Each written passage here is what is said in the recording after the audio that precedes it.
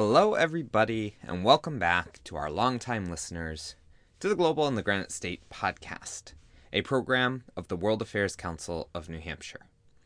If this is your first time listening to an episode, welcome. We appreciate your interest and hope you will check out some of our past episodes too. My name is Tim Horgan, and I am the Executive Director of the World Affairs Council of New Hampshire, as well as your host for this wonderful program. I cannot tell you how excited I am about the interest that we have seen in these discussions, and I am so grateful to all of you who have made this such a special program. If you have not yet taken the opportunity, please do subscribe to make sure you are alerted when new episodes drop, and leave us a comment to let us know what you think. Without your insights, I'm just going to continue to pick topics that interest me.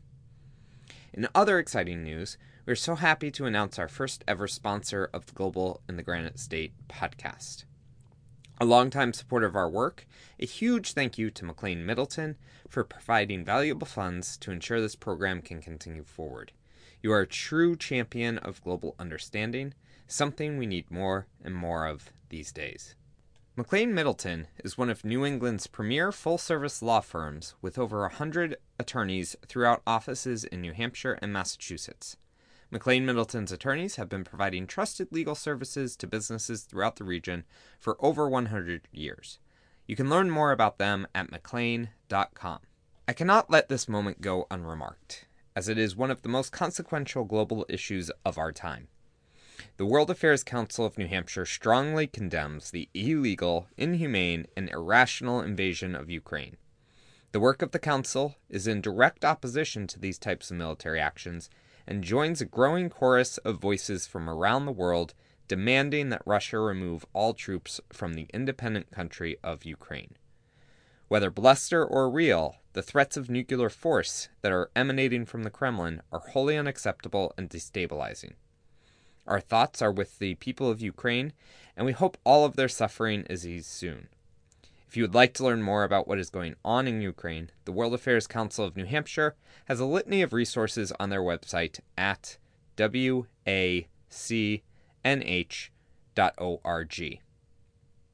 On today's episode, in honor of International Women's Day on March 8th and Women's History Month, we focused March episode on an insightful bit of research focused on the valuable role that women play in pro-democracy movements around the world and why authoritarians, quote, fear women. We hope that you enjoy this discussion.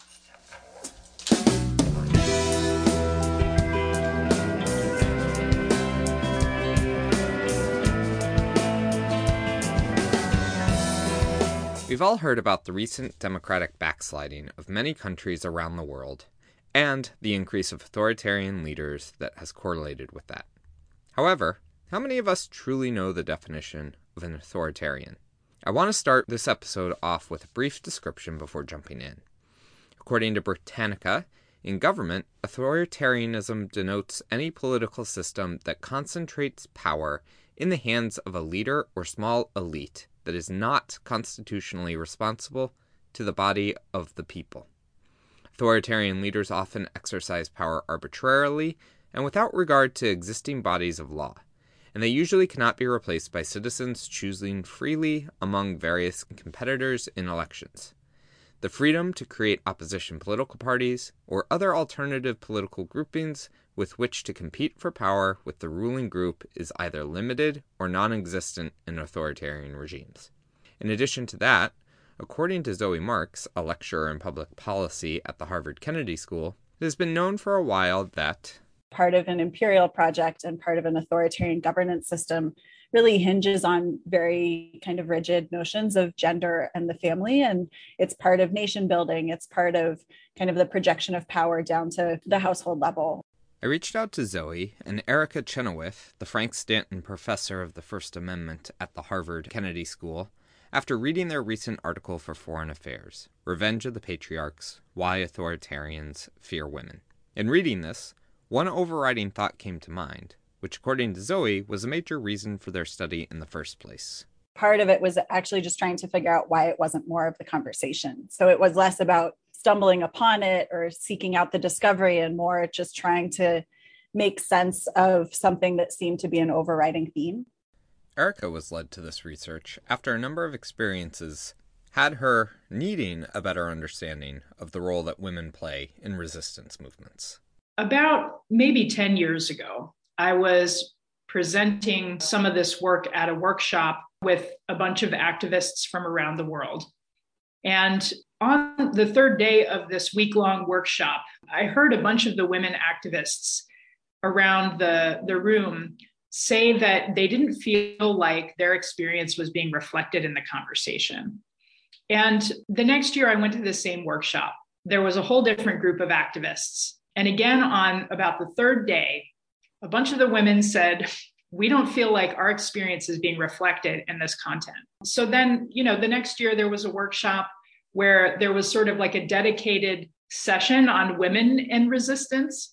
And still, this was unsatisfactory. And a bunch of the women said, we still don't feel like it's being reflected because it's being segmented into a separate topic area when actually our contributions to resistance have been foundational to their success. And it turns out that it's had a profound impact on the outcomes of these movements. So when the women were saying we shouldn't just talk about women as a separate matter, but it's been truly foundational in the success of revolutionary movements over the past 122 years, they were totally correct.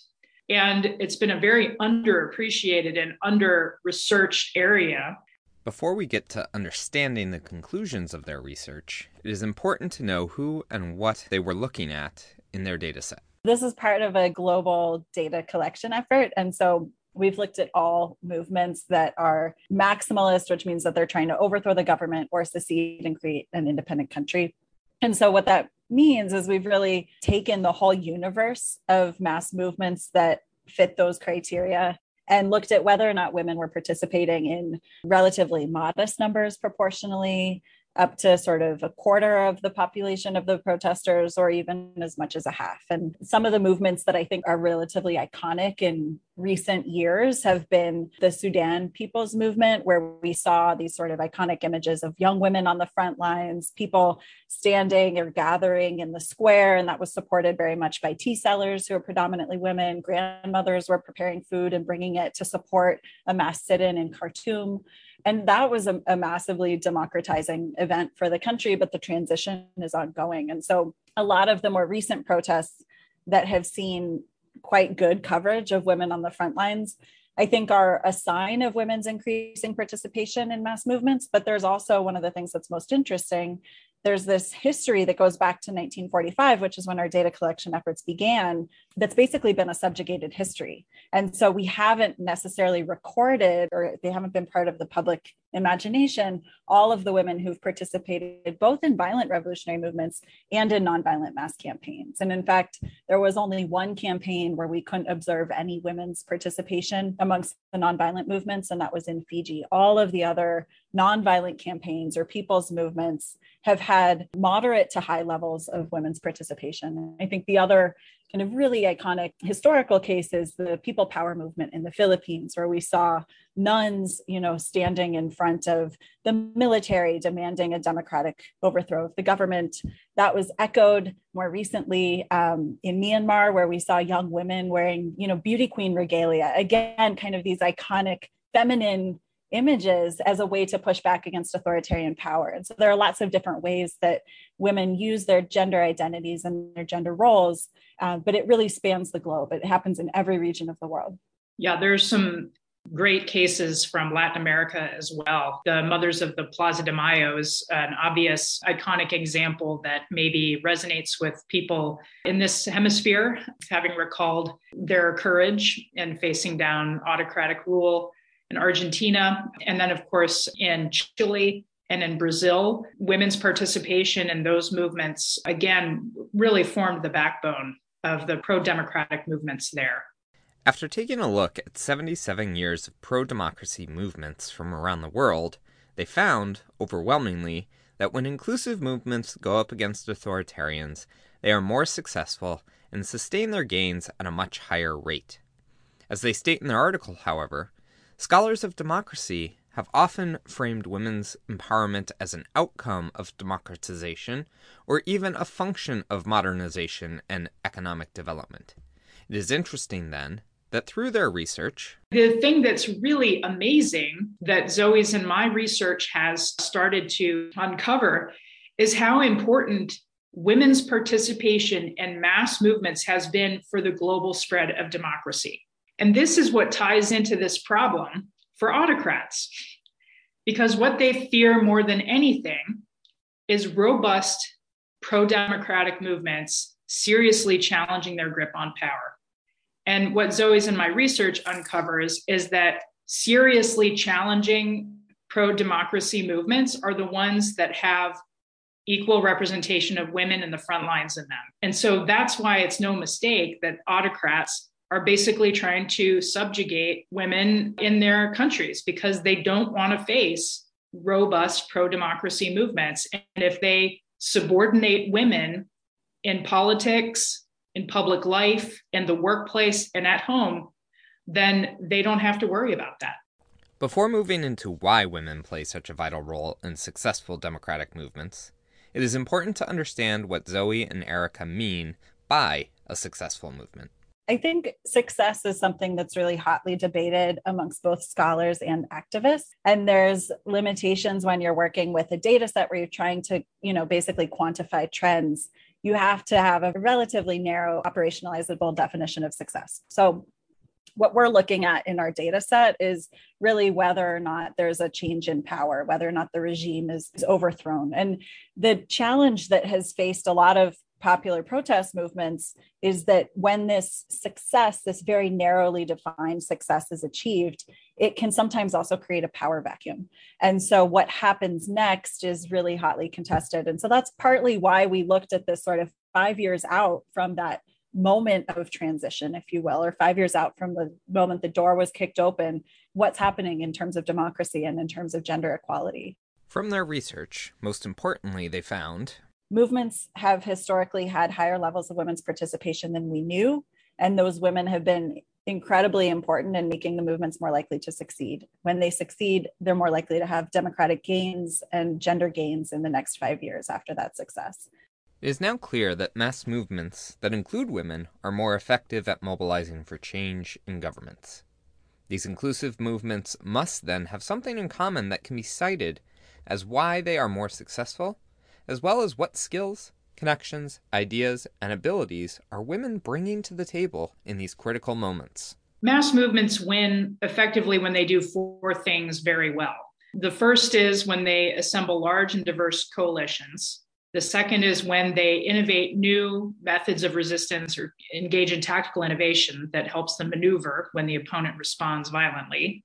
The third is that they maintain organizational resilience and discipline when the opponent responds violently. And the fourth thing that's really critical is that they initiate loyalty shifts. They effectively split the regime, right? They get different pillars of the regime's support to move away from it. So whether that's economic and business elites, whether that's security forces, whether that's civil servants, et cetera.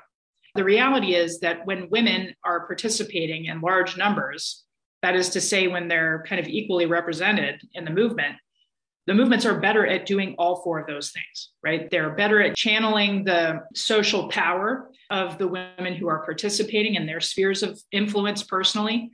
They're better at innovating tactics because they are able to draw on the knowledge that women in the society have about what would really work.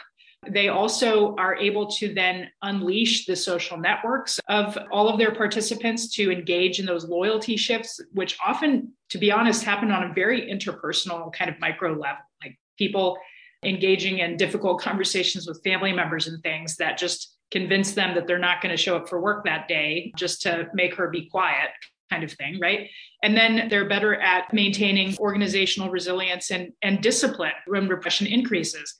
And so, really, we're just talking about basics for how movements win and the critical role that actually excluding women or sidelining them would have in really undercutting those critical capacities that a movement might have.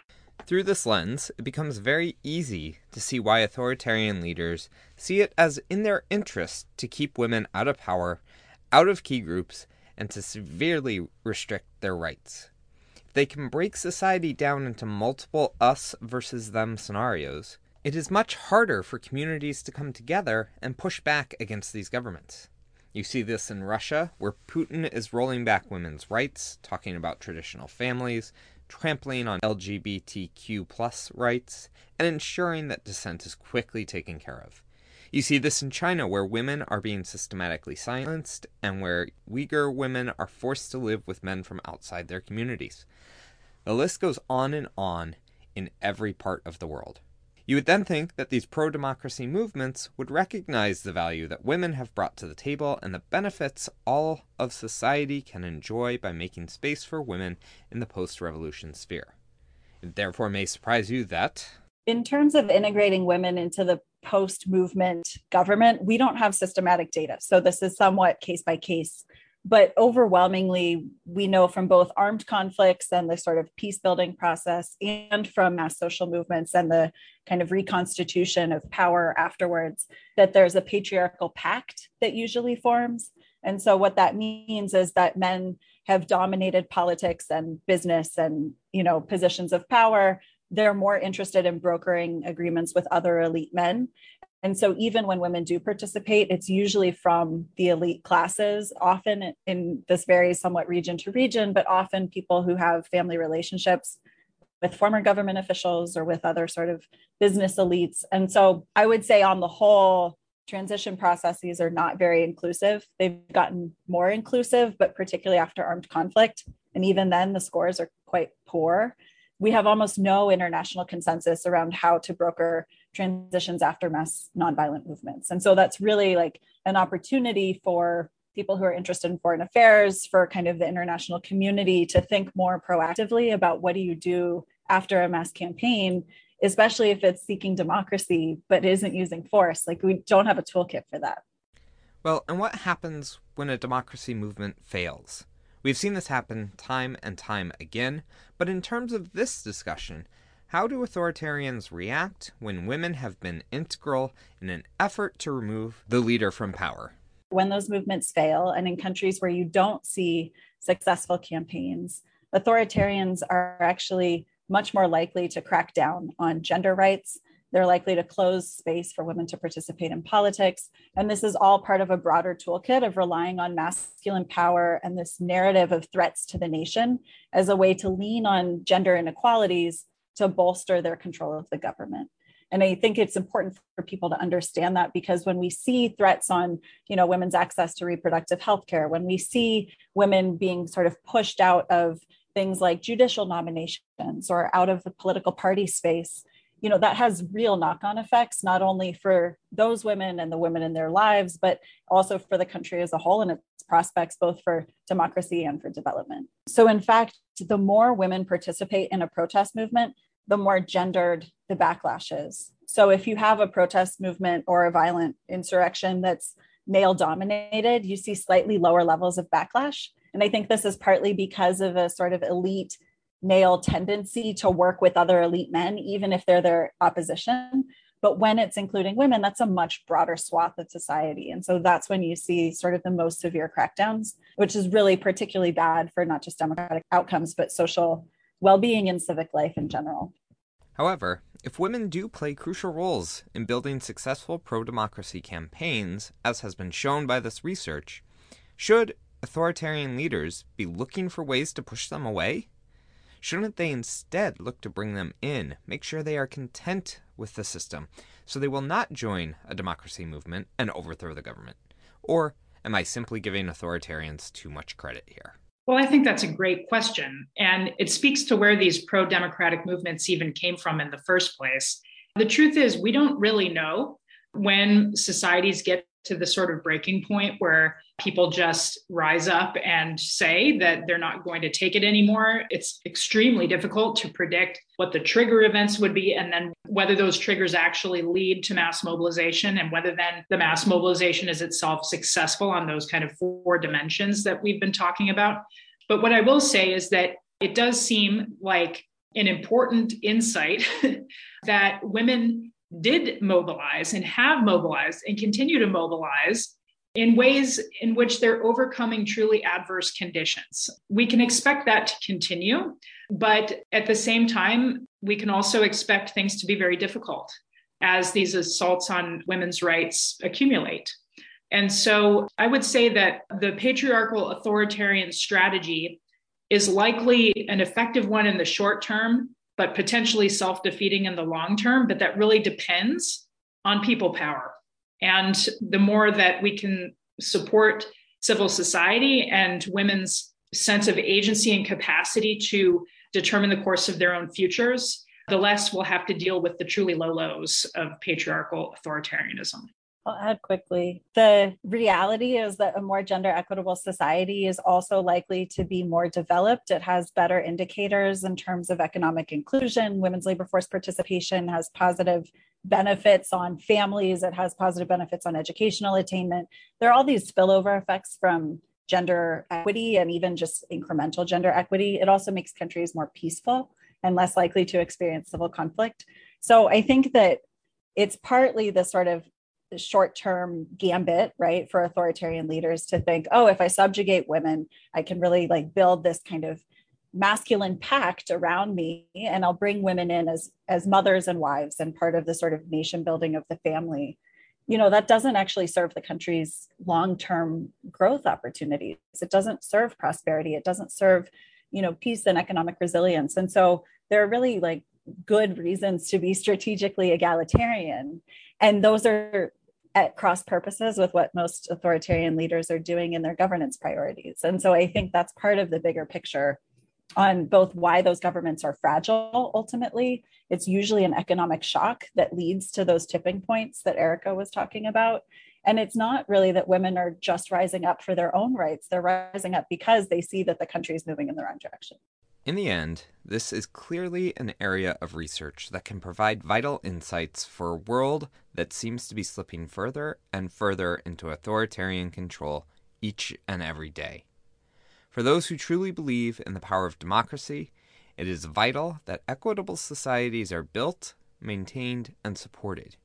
For those countries struggling to shed their strongmen leaders and authoritarian systems, know that a fully inclusive movement is your best bet to move forward.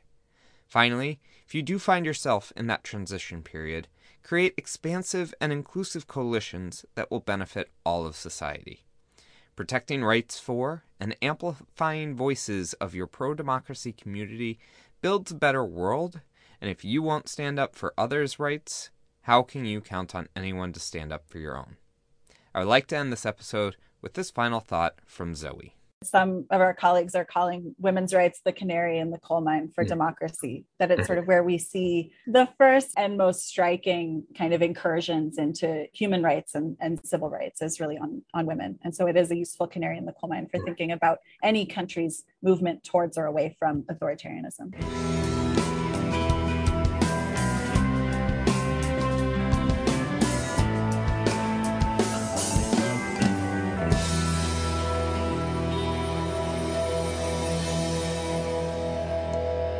Thank you so much for listening to this episode of The Global in the Granite State, a production of the World Affairs Council of New Hampshire.